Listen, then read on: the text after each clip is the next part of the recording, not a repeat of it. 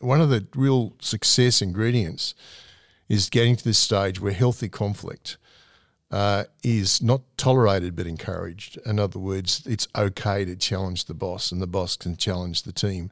And it has to be a two-way process. And if you do that, you end up with a high-performance team.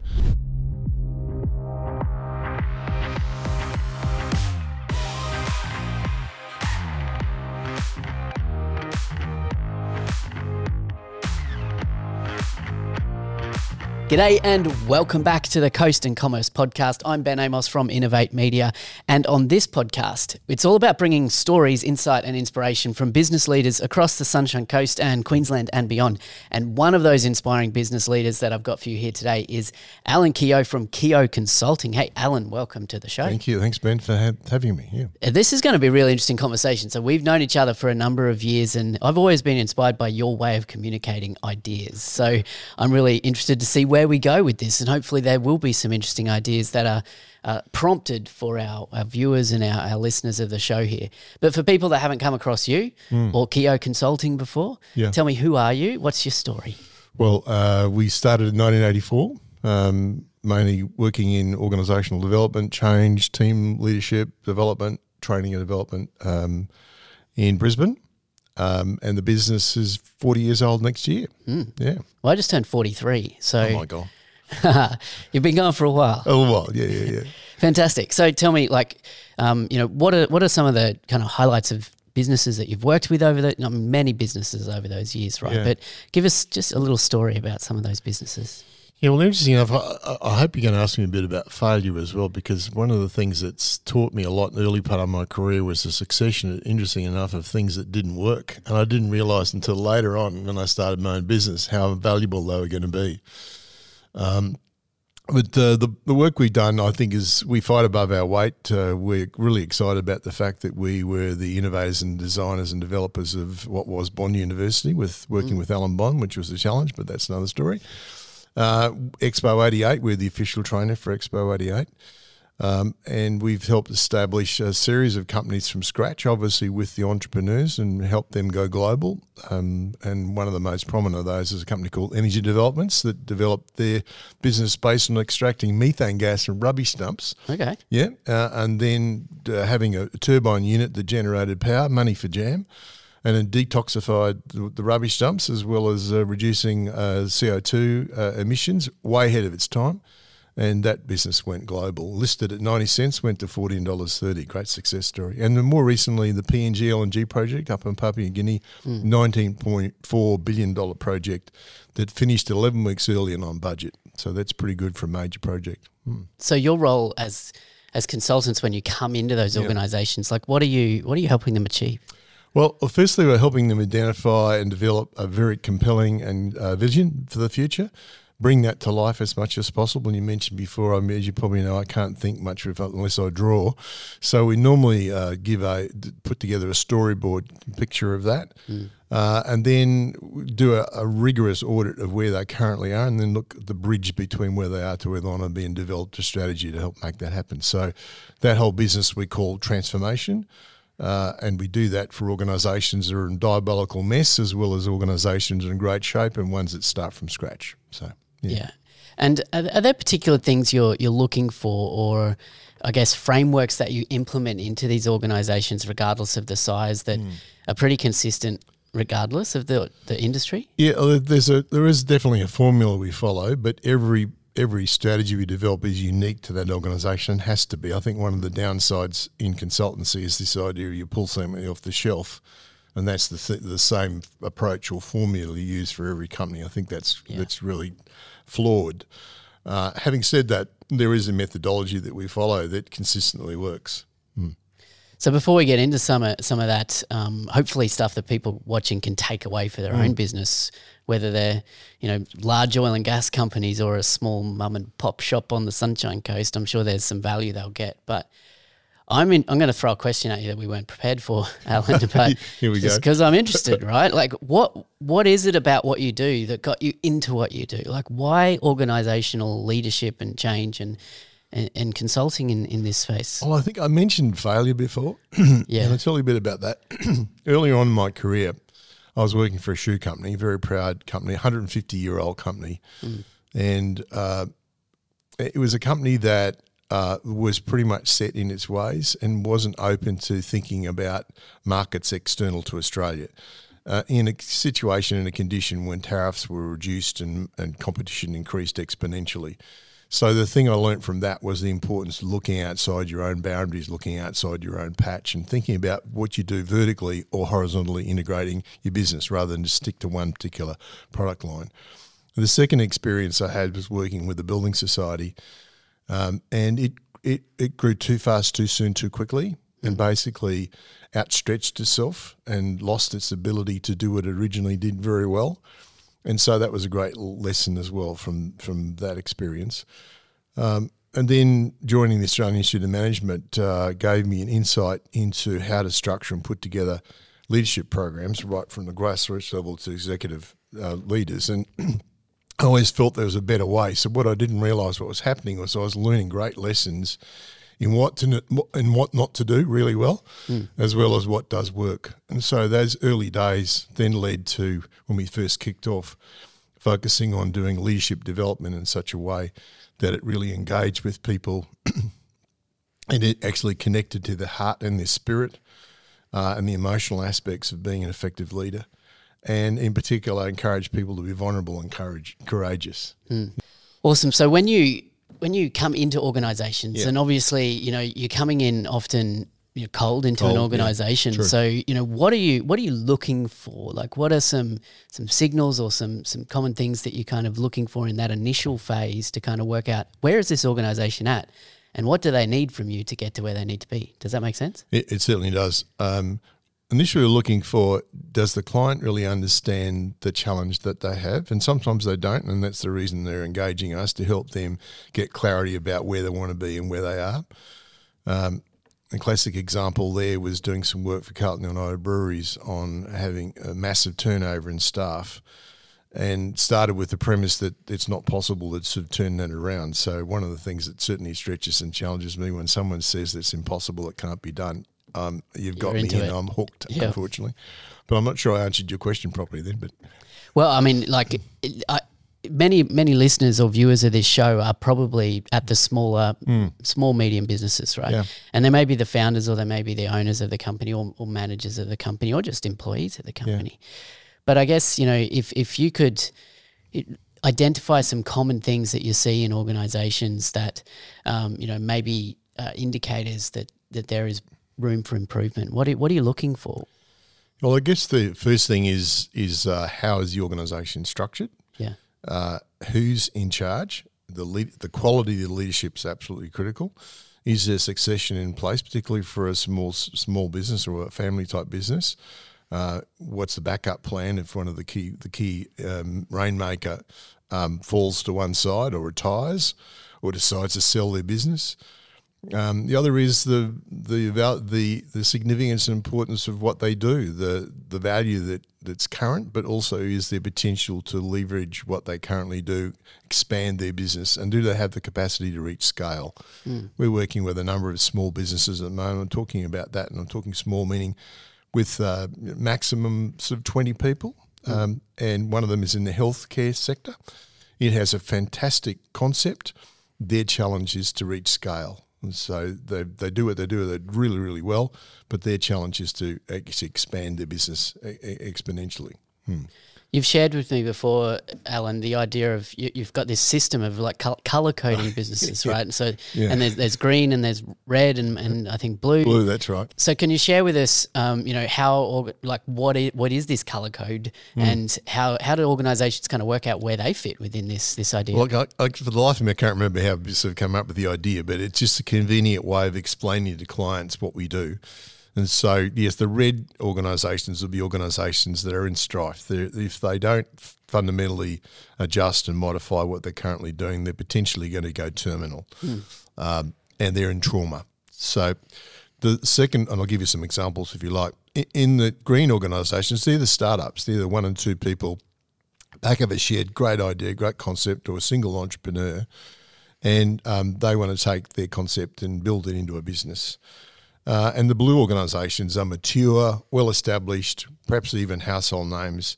Most of the ones we work with tend to be medium to large-sized corporations who realise they want to rejuvenate their brand or rejuvenate their business and take it to the next level. Awesome. So I want to unpack this a little bit further, Alan. So let's start with the green organisations, those startups, right? Yeah. The founder, great idea, needs some work though, right? Yeah. Can you give me some examples of those that you've worked with at that green level, and particularly, what are the common things that you see at that green level, and what do they tend to need to get to where they need to go? Yeah, look, I gave you one before, which was energy developments, is one of the examples. The other one was Bond University, and the larger scale one, but it's still relevant, is PNG LNG as a project. But so each case, what we're looking for there is, again, the concept. Is it sound? Is it solid? Do they have the working capital to grow their business, to sustain their business?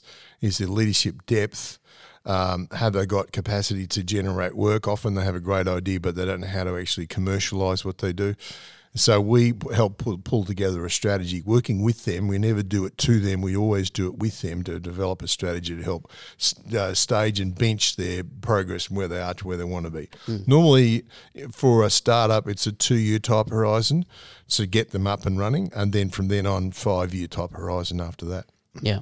Okay, awesome. So, and then that blue stage. So tell me about an example of the blue, and what's the common situations you find there? Yeah, well, the blue one's a bit different because first it starts with the realisation by the executive, normally the CEO and sometimes the board, that it is time for the business to take its next quantum shift in how it functions and operates. So, for instance, one of the ones we work with very successfully from 2012 to 2022 is Woodside, large public company. In fact, now today is one of the largest oil and gas companies in the world.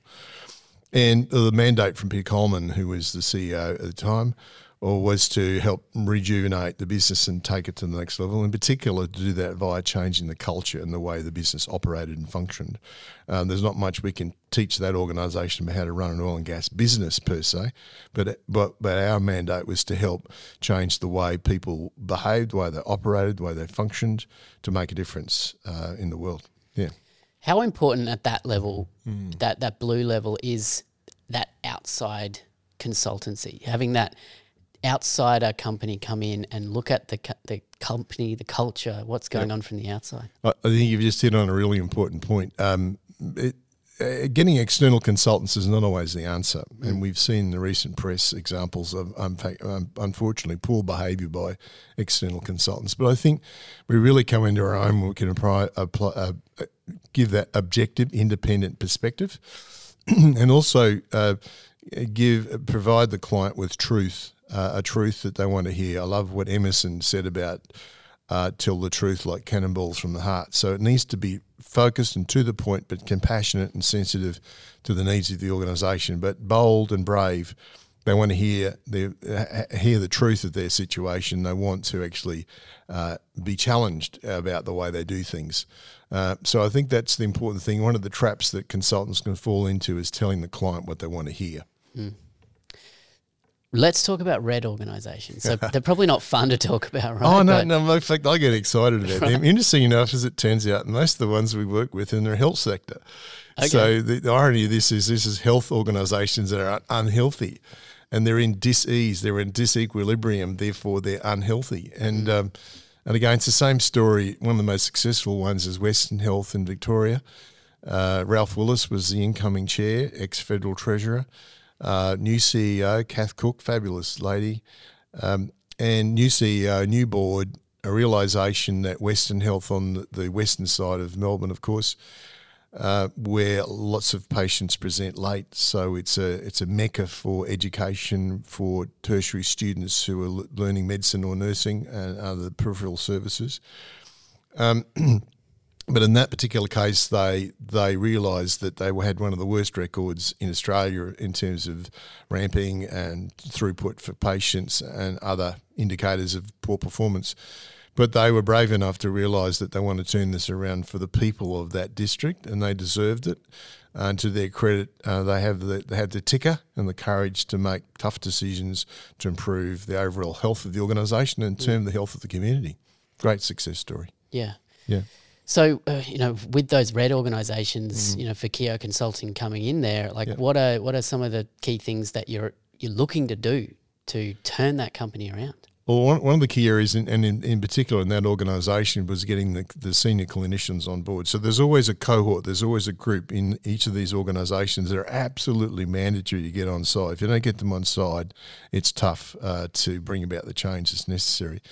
So it's identifying key change agents, it's growing and developing champions for change, it's educating and training the executive leadership team, the senior leaders to actually behave and operate in a different way, because they have to lead by example and they have to demonstrate a real commitment to bring about change, and it needs to start with the senior leaders first.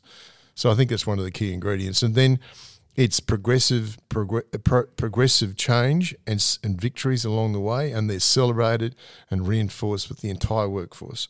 And in particular, celebrated with the customer, in this particular case, patients, of course, and families that support those patients as well. So much of what you do in leadership consultancy and organisational change and strategy development is about people, right? Yeah. It's all about people. It is. And often, like as you've just mentioned there, in those turnaround, those red companies, it's about getting the right people on board. Spot on, yep. How difficult is that? Very. And what happens if you can't get them on board? Do you just start cutting heads? Well, I'm not sure you can go to air on some of these things, but let's not talk about specific businesses. All right, okay. Look, I call it the onboarding process. I have a visual image, by the way, of a yacht, if you will, a gangplank. The CEO is standing on the yacht and he's inviting each member of his or her team to come on board and walk the plank. And the question as they come on board is, are you willing to come with me on the journey? Are you willing to do what needs to be done to make it happen? So I think it's terribly important that there's an invitation. It's a legitimate invitation to be part of the future, but there's an expectation that they step up.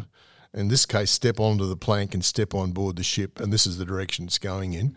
And it's critical that when they come on board, it's the direction that's determined by that senior executive team and not just by the captain. That's important.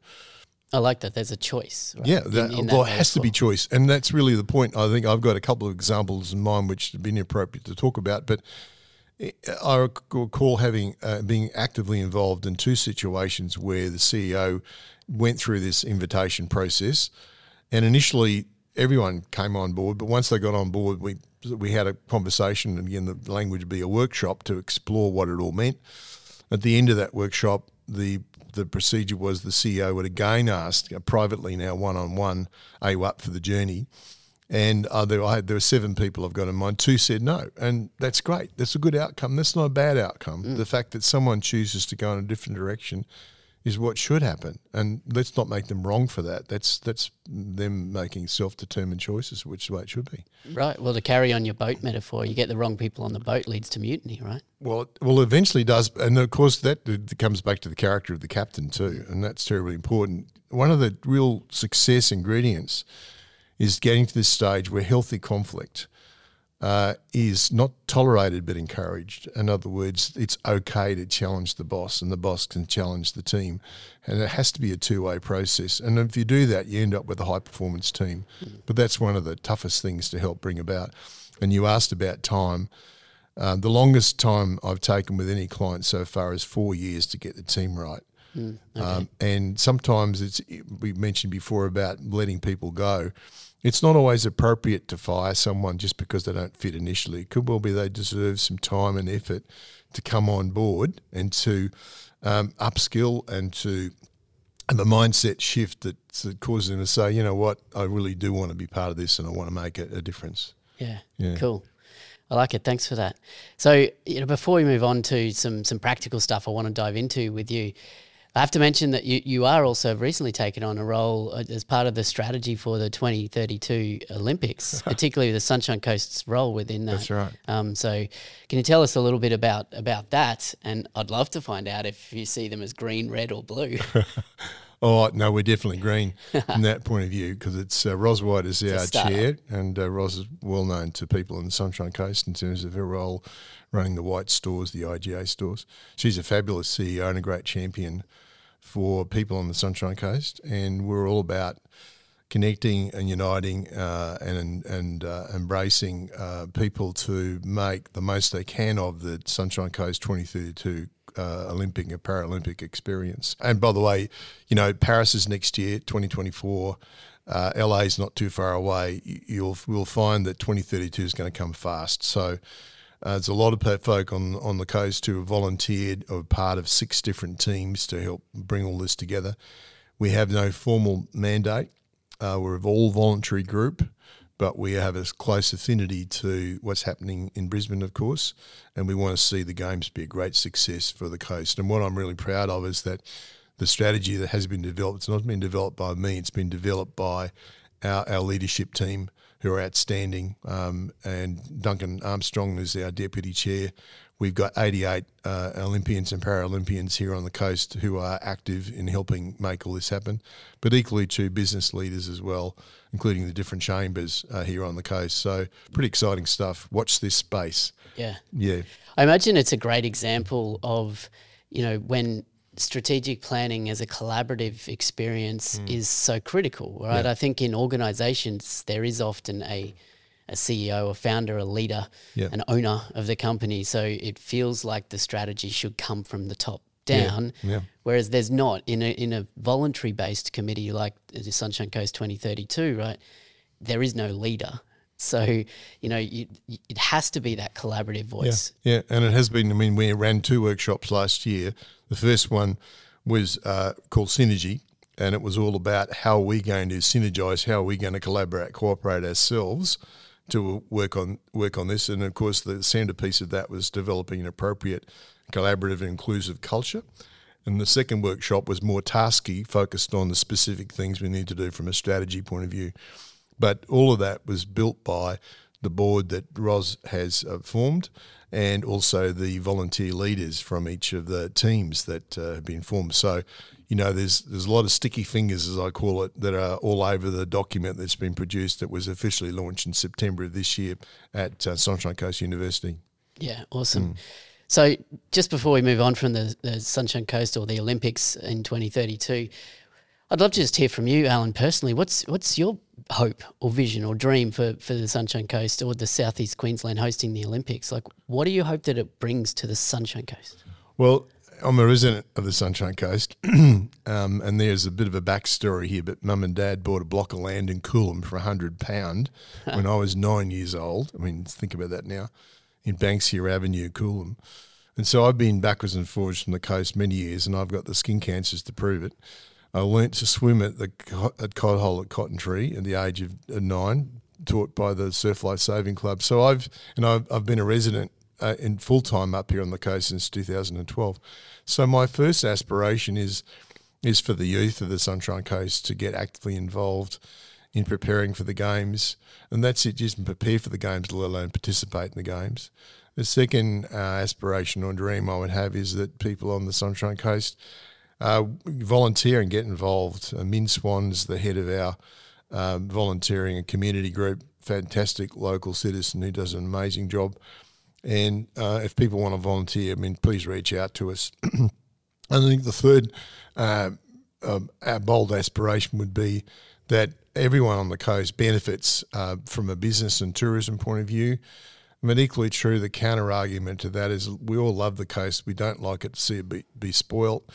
But rather than that, let's showcase what we've got to offer here. And it's not just about the coastal strip either. It's about the hinterland and people engaging with the fabulous produce that we produce here, the wonderful beaches that we have.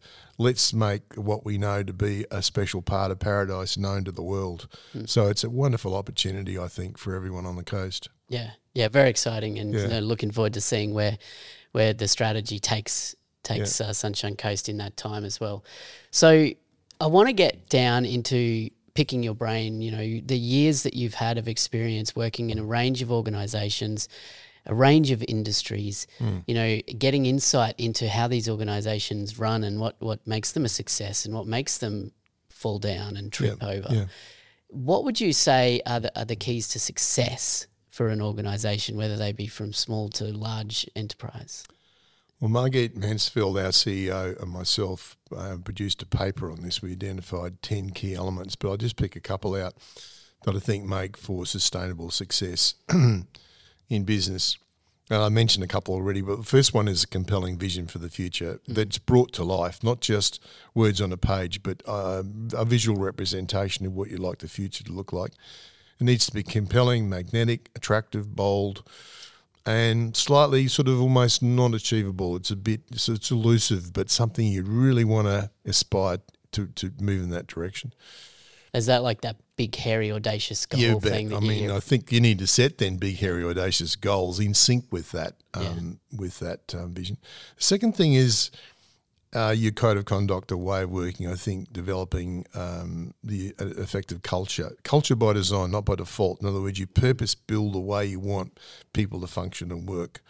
And I mentioned that right up front because I think that puts in place the appropriate architecture that gives liberation to shape, form and style that encourages people to step outside of their capacity and unwrap, as I call it, their own packages of brilliance.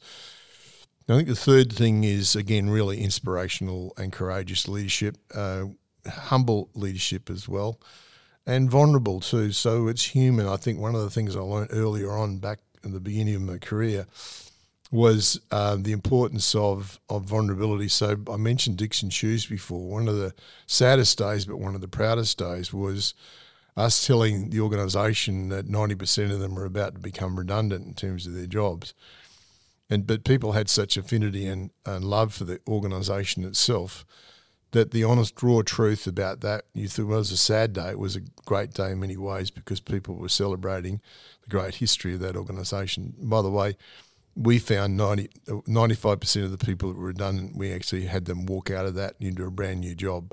That was part of our termination process, was to guarantee people would have a new job after they were terminated, by the way. We won a major award for that, but that's another story. Interesting. Yeah. Win an award for terminating people. I know. But terminating them in the right way. And by that was a partnership formed with the unions as well as the Commonwealth Employment Service at the time. So the companies, CES and the unions were all collaborated to help make that happen. It wasn't just me or us. Yeah, I think the fourth thing is, I mentioned it before, is getting the right team together. You know, the really able, capable people who can lead, can interpret the strategy, develop that strategy and implement it well. And then I think if I had to pick one other thing, it would be a staged implementation plan, fit for purpose, sensitive to the needs of the people, timely, well thought through, with progressive review points along the way, and review points also opportunities to celebrate progress. I think celebration is underrated. I think it's important that we actually acknowledge the contributions that people make along the way. Just a simple thank you too is so powerful to an individual, but also to the organisation for where the organisation is at, as well as the honest truth about things. Some things aren't working. Let's have honest conversation about that. Follow that very quickly with what are we going to do about it, and then take action to make things work. I love that all five of those, and I recognise they're just 5 of the 10 that you have there, but all 5 of them, I believe, are things that can be implemented in an organisation, whether you've got a team of 2 or 3 up to 200 or 300 or maybe beyond. Or 3,000. Or 3,000, right? Yeah. So, I love that. I think that idea of culture by design, of like having authentic and vulnerable and strong leadership, of having the right team and having a clear vision of where you're going and having the path laid out so that people know the journey that they're on. All of those things are critical to success. Yeah, sure. So that's success, right? Mm. What about failure? What are the common things that lead to failure? Is it just not doing those things? It's not just the opposite. I mean, I've got some examples in mind, and it's probably inappropriate to mention some of the companies, but one in particular is being in denial. In other words, you're engaged to work with a client to help develop a future, design a future. Great. Then we have a conversation about how things are. And then that conversation, and normally we make that a fairly rigorous process to identify what shape the organisation is in. And it's when that information is shared with the executive team, there can be very defensive behaviour around that. And one of those is being in complete of the truth, if you will. And so if that happens and if there isn't sufficient courage to own what's actually has happened without getting into blame, it's not about blame. It's just about owning up to the fact, things haven't worked. Okay, let's turn it around. So that will be one of the key trip points. I think the other one is, and I got a note the other day from a CEO I've been working with in Sydney, who was telling me that some work we did initially to get the team onboarding process has fallen apart a bit. I think the second thing is momentum. It's a bit like going to the gym once and assuming you're going to get fit. I think you've got to maintain momentum to sustain people along the journey, to help equip them with new skills, new competencies, new capacity, to honestly have conversations about what's working and what's not and make corrections. So I think momentum is another key element that can get forgotten, and that's suicidal. Again, you think you want to get fit, you go to the gym once, well, it's not going to work. Yeah. And I suppose if there was a third thing, the third thing is a poorly thought through plan and then poorly executed. So not having an effective plan, well thought through, and not resourcing it either in such a way that you overpromise and underdeliver, or you overextend the organisation's capacity to do what needs to be done. Another way of saying that is sometimes doing two things too fast, too soon, too quickly. So in the zeal to sort of make real progress, you take on too much. So I love the Pareto principle there, the 80-20 rule, which is do one or two things will have the biggest impact. So I think that's the other flaw. And sometimes that's just out of sheer enthusiasm because everyone's so excited and you just try and do too much. So does that help then? Yeah, I love it, definitely. And I'm sure it resonates with some people listening and watching today. Whether you've made those mistakes yourself, some of them I have. I have. Or whether it is just identifying those potential mistakes and roadblocks that can get in your way of the success you want for your business. Just in closing here, Alan, I'd love for you mentioned 40 years in business. Yeah. If you were to say one thing to yourself 40 years ago in the early days of starting your business, what would you say to kind of hit you on the road to success? I mean, you've been there, you've got success, you've had a successful business for 40 years, but I'd love to know, like now, 40 years later, what do you wish you knew? What do you wish you told yourself? Well, one of the things I did recently was walk Kokoda. And it was a pretty emotional experience. I lost 9 kilos. And so sometimes when you do things like that, they are major wake-up calls. And so there were 3 key lessons I got from that experience that answer your question, I think. The first one is I haven't always been good at asking others for help. And I could not have walked that Kokoda track without the guy who led it, Wayne Enright, did a fabulous job. And so it's a realisation that you can't do it on your own. So that's the first lesson, I think.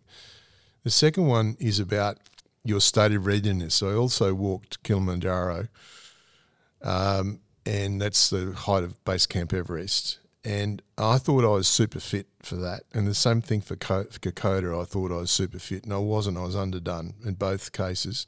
In other words, physically underdone, not prepared well enough for the journey ahead. And I think there's some major lessons from business there. Are you prepared? Have you done the work? Are you fit? Are you able? Is the organisation able to do what you're about to do? So I think I've often underestimated my own capacity to take on the task. Mind you, this is the other side of me. I'm a very determined individual. And I can recall on Kilimanjaro saying, I'll get to the bloody top of this thing, even if it bloody kills me. The downside to that statement is that every year someone dies on Kilimanjaro from altitude sickness. Is dying. Yeah, and which is not clever. I had the great fortune of interviewing Sir Edmund Hillary when I was working at Expo 88 and asked him what's the toughest thing about Everest, and he said the descent.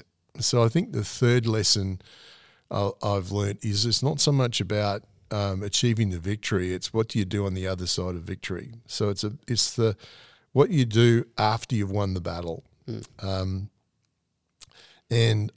so it's the other side of success is what do you do to sustain yourself to go to the next level.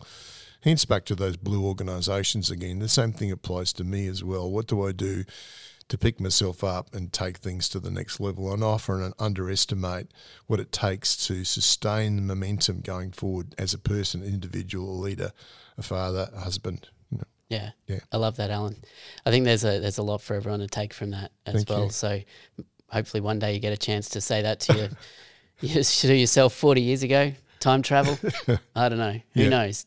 Maybe by 2032, time travel. Good stuff. Alan, this has been great. Guys, I hope you've enjoyed this episode. Let us know what you think. Reach out to Alan. Before we let you go, Alan, what's the best way for people if they want to connect with you further and learn more from you? Please Google us on our website, Keogh Consulting. Alternatively, drop me a line, alan@keoghconsulting.com.au. Thank you. Thanks, Ben.